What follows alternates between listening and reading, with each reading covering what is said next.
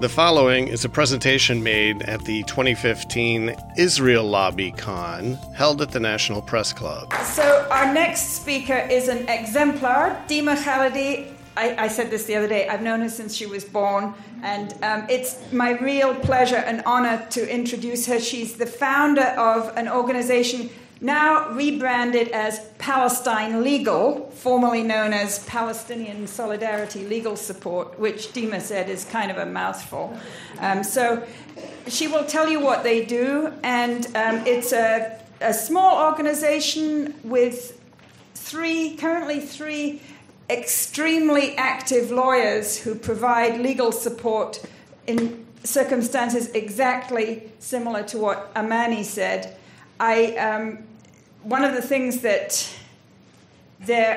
another of their staff attorneys said is that the First Amendment has no Palestine exception. Bear that in mind. I mean, I've worked in the media in this country for 35 years, and I was subject, even at the Christian Science Monitor, over the years, to exactly the same kind of double standard that Amani talked about at the Daily Targum. You know, if I took a trip, then who is funding the trip? It would all be extensively interrogated, and I had to report it. People who were reporting stuff from Israel, nobody ever examined who was paying for their trips. That stuff goes on in the media, in the national mainstream media, all the time, and the Christian Science Monitor was among the best of them. So anyway, I'm glad that you guys are here to take up the struggle and take it to new levels. Dima Khalidi.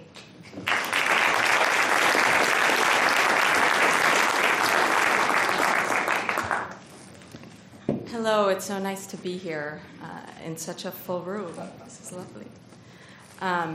I think it's crucially important that you hear about this issue about the way that students on campuses are affected from students themselves or recent students themselves. It's really their experiences exemplify what Palestine Solidarity Legal Support, still PSLS, but Palestine Legal for short, is seeing again and again around the country. And we work nationally, so we are getting a very good sense of how widespread this problem is. There's really a concerted effort among Israel advocacy groups in the U.S. to undermine and thwart campus activism for Palestinian rights. There are dozens of national and local organizations that are contributing to this effort, and I think you've heard about some of them throughout the morning. And they're spending millions of dollars to mount campaigns against groups, against individuals, all intended to stop the momentum of the movement for Palestinian rights. And this has been now focused on campuses because of the energy of the student movement, because boycott, divestment, and sanctions campaigns are gaining strength, and students are spearheading a lot of those efforts. And that is a big threat to the status quo in this country and in Israel. On the most basic level, we're dealing with efforts to curb dissent on one of the few issues that has long garnered unconditional, bipartisan support in the nation's capital, especially, as you all know, which is support for Israel. But such dissent is exactly what the First Amendment of the U.S. Constitution is designed to protect. When government officials, including public university officials, dictate the limits of acceptable public discourse, they're effectively censoring viewpoints that they disagree with. And universities in general have been exalted by the U.S. Supreme Court as peculiarly the marketplace of ideas. And it has emphasized the dependence of a free society on free universities. It's also repeated that free speech cannot be limited based on how uncomfortable it may make some people, because, quote, a function of free speech under our system of government is to invite dispute. It may indeed best serve its high purpose when it induces a condition of unrest, creates dissatisfaction with conditions as they are, or even stirs people to anger. Yet Israel advocacy groups have played a central role in encouraging public and private institutions to silence and punish dissent on the Israel-Palestine issue through a number of tactics that often rely on complaints that students who support Israel are made uncomfortable by this discourse. The dissent in question is characterized by activities such as lectures, film screenings, creative actions like mock checkpoints on campuses, mock eviction flyers being posted in dorms to give a sense of what Palestinians go through every day, and boycott and divestment campaigns, of course. These are all forms of speech that are protected from government interference by the First Amendment of the Constitution. Palestine Legal has since 2012 been tracking these efforts and challenging them with legal advocacy on behalf of activists that are facing backlash, like Amani, I think, showed daily. We're getting an enormous amount of requests for help. I'd like to elucidate some of the trends that Palestine Legal has observed in tracking the repression of Palestine activism on campuses especially. Just to give you an idea of the volume of requests for legal advice and reports of repression that we've gotten, in 2014, we documented over 240 requests and reports of incidents, which was more than double what we documented in 2013. And about 75% of these originated on campuses and involved students or academics, professors, faculty, others who were under attack. And so far this year, just in the first 3 months of 2015, we've already documented over 115 requests for help and incidents of repression. Again, the majority on campuses. Some of the most prominent tactics that Palestine Legal has documented include smear campaigns, legal complaints, disparate treatment by universities, and interference in student democratic processes. I think we've heard a lot about smear campaigns. Richard Falk and Alice Rothschild spoke a lot to that, as has Amani, I think. But smear campaigns include false accusations of anti-Semitism, as we know, against individuals and groups that criticize Israeli policies. And they rely on this false conflation of criticism of those policies with a hatred of Jewish people as a whole. Israel advocacy groups have long been promoting and attempting to codify a redefinition of anti-Semitism. If we listen to Alice's definition of anti-Semitism before, this new definition is designed to encompass anything that delegitimizes, applies double standards to, or demonizes Israel. That can encompass anything and everything, as you can imagine. And this redefinition recently appeared in student government resolutions, which were passed at UC Berkeley, the University of California, Berkeley, and UCLA, as well as now in a California state resolution. While the definition has no legal basis, precisely because it would undermine basic First Amendment rights to engage in political speech, it nevertheless stigmatizes those who are openly critical of Israeli policies and increases pressure on universities to curb such criticism. So these kinds of accusations really underlie almost all of the incidents that we document at Palestine Legal. False accusations of connections with groups that are designated as terrorist organizations by the U.S. government are also very pervasive, especially with students. And there's a particularly pernicious effort to associate Students for Justice in Palestine chapters, of which there are dozens in schools across the United States, with Hamas in particular, as with the Hamas on Campus website that I think was mentioned earlier.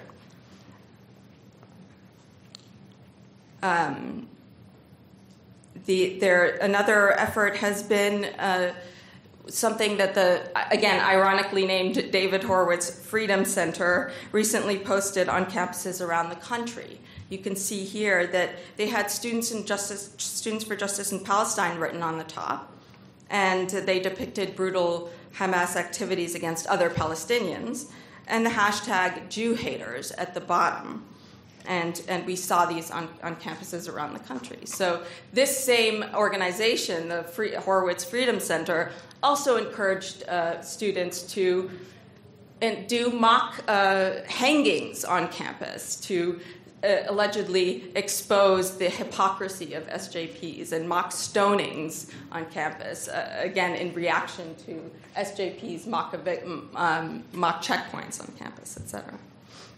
The chilling effect on academics and students is undeniable. I mean, who wants to be branded as an anti-Semite or a terrorist just for speaking out for Palestinian rights?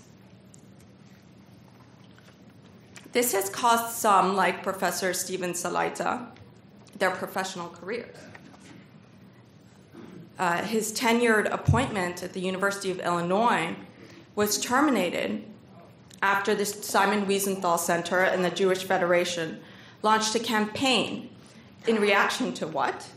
His tweets over the summer about the Gaza war. And some of them were impassioned, some of them might have been offensive to some people. But the campaign claimed he was a baseless anti-Semite, and that hiring him presented a, quote, real danger to the entire campus community, especially to its Jewish students. The university responded to these complaints, including threats from major donors to pull their funding, and they refused to formalize his appointment because of his, quote, uncivil tweets that they said made him unfit to teach. So this man's professional career has effectively been ruined. Another common tactic that Israel advocacy groups employ at the university level is to file complaints under Title VI of the Civil Rights Act. These allege that Palestine activism on campus creates a hostile environment for Jewish students, specifically those who support Israel. Complaints against universities, and even the mere threat of such complaints, put universities on the defensive. No such complaints have succeeded thus far legally.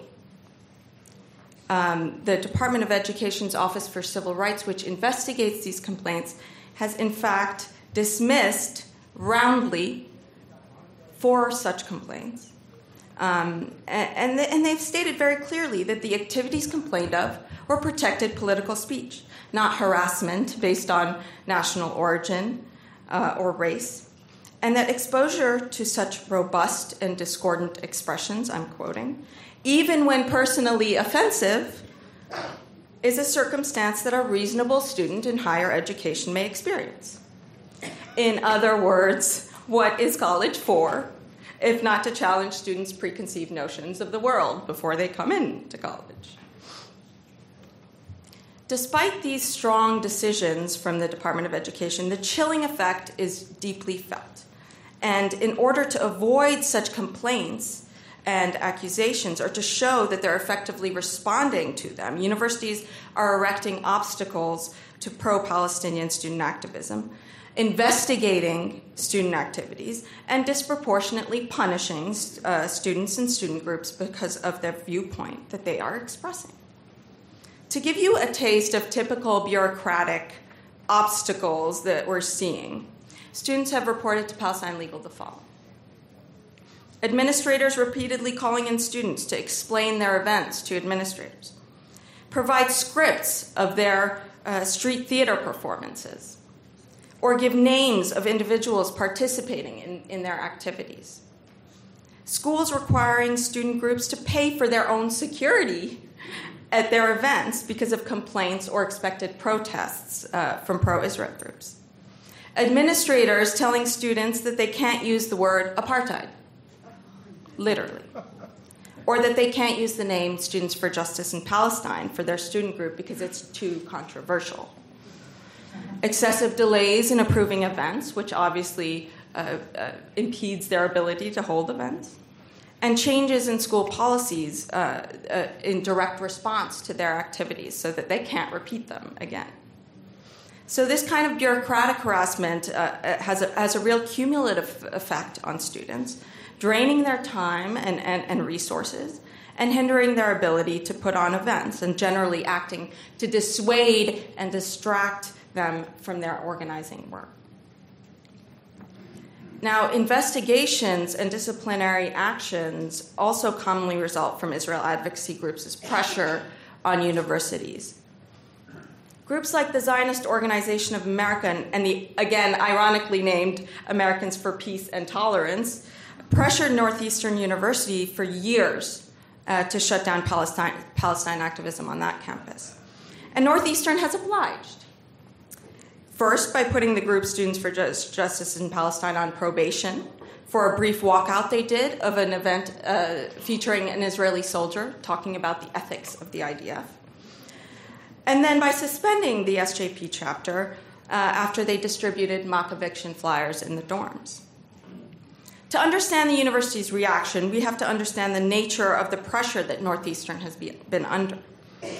Americans for Peace and Tolerance first started a campaign called Shame on NEU, claiming that SJP was, quote, calling for the murder of Jews and cheerleading Hamas, among other baseless accusations.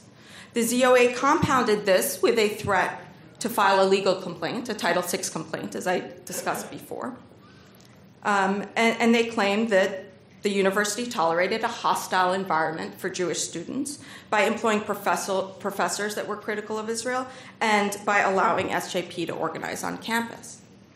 The ZOA made sure to copy one of its own major supporters, Robert Shulman, who also happened to donate $3 million to the university to build Shulman Hall, and whose statue also happens to adorn the campus. One incident at Loyola University in Chicago led to blatantly disparate disciplinary action against the SJP group there last fall. Students learned of a tabling event publicizing Birthright Israel trips, which was sponsored by the school's Hillel chapter. And they decided they learned about this the night before.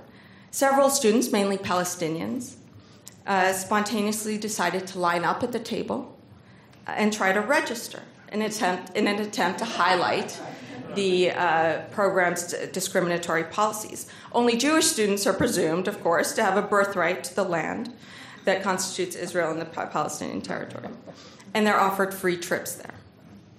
When students lined up and calmly asked to register for a free trip, since, after all, their own grandparents hailed from now destroyed villages in present-day Israel, students manning the table immediately complained to administrators.